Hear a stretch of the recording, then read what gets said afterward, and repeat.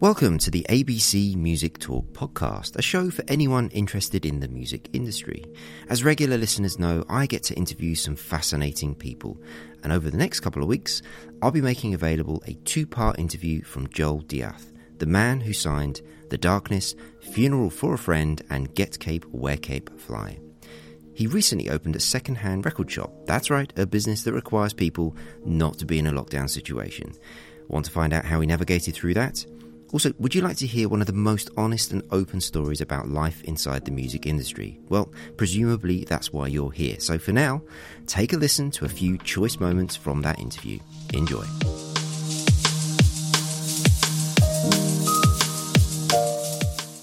We've always said we are just temporary custodians for these sound vessels.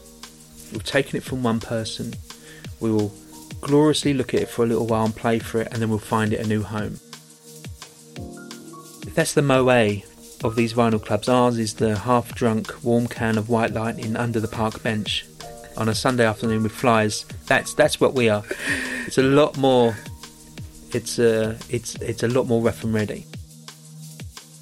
And then all of a sudden, the nature of our business flipped.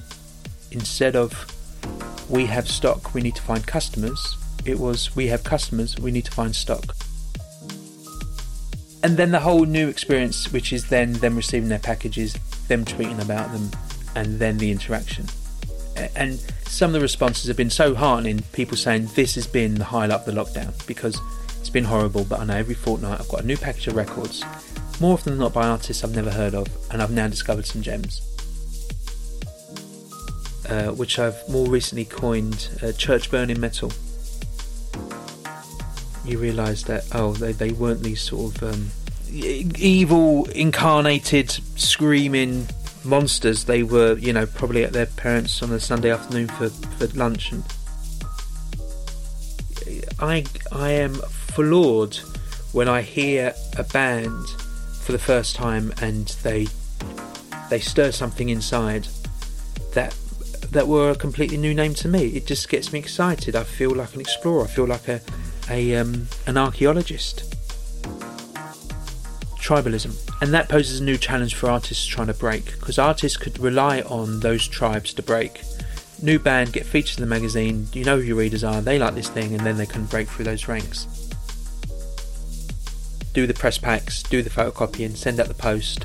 So it never felt like, wow, I'm an A&R guy. It was like I did all those menial jobs that you do at record labels, and then I went to loads of gigs, and I'd tell someone at work who I saw if I thought they were good or not.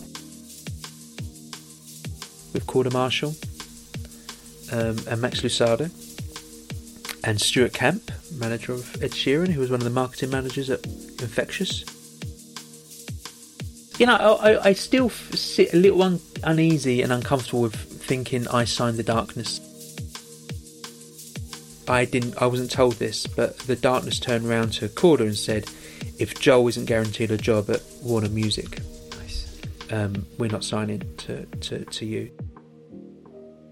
And Funeral for a Friend, who were my passion, Welsh rock band, who I really, because The Darkness were signed with an album all ready to go. Funeral for a Friend needed to make their records, so that's when I got into the whole world of producing and studios and mixing and all that. Changed some bits to songs, and then they'd come back and they'd go, what's happened? I said, I've turned it into a hit. And you've turned it into Busted. There was a particular song of theirs which they demoed, and it was very long and very messy, and I was like, we're going to chop that bit, convince the singer to sing a part instead of screaming it, and before you know it we had their biggest hit. And then I think when we signed to Atlantic Records, Atlantic in the US, we signed to Steve Rogowski, who signed The Strokes and the Kings of Leon. Back in the day he signed Soundgarden, he worked with Talking Heads. The man is a legend. Wow. I was like, okay, can I have a desk? And I go, there's really no need for you to have a desk. I'm just going to sit here. Can I have an email address? There's really no need for an email. It's a Joel.death, no apostrophe, and so I just didn't make myself go. The industry is going through a moment of reflection, of understanding that the very people that are creative are also often the very people who are dealing with trauma. I'm the omelette, you know, I can't separate the egg now.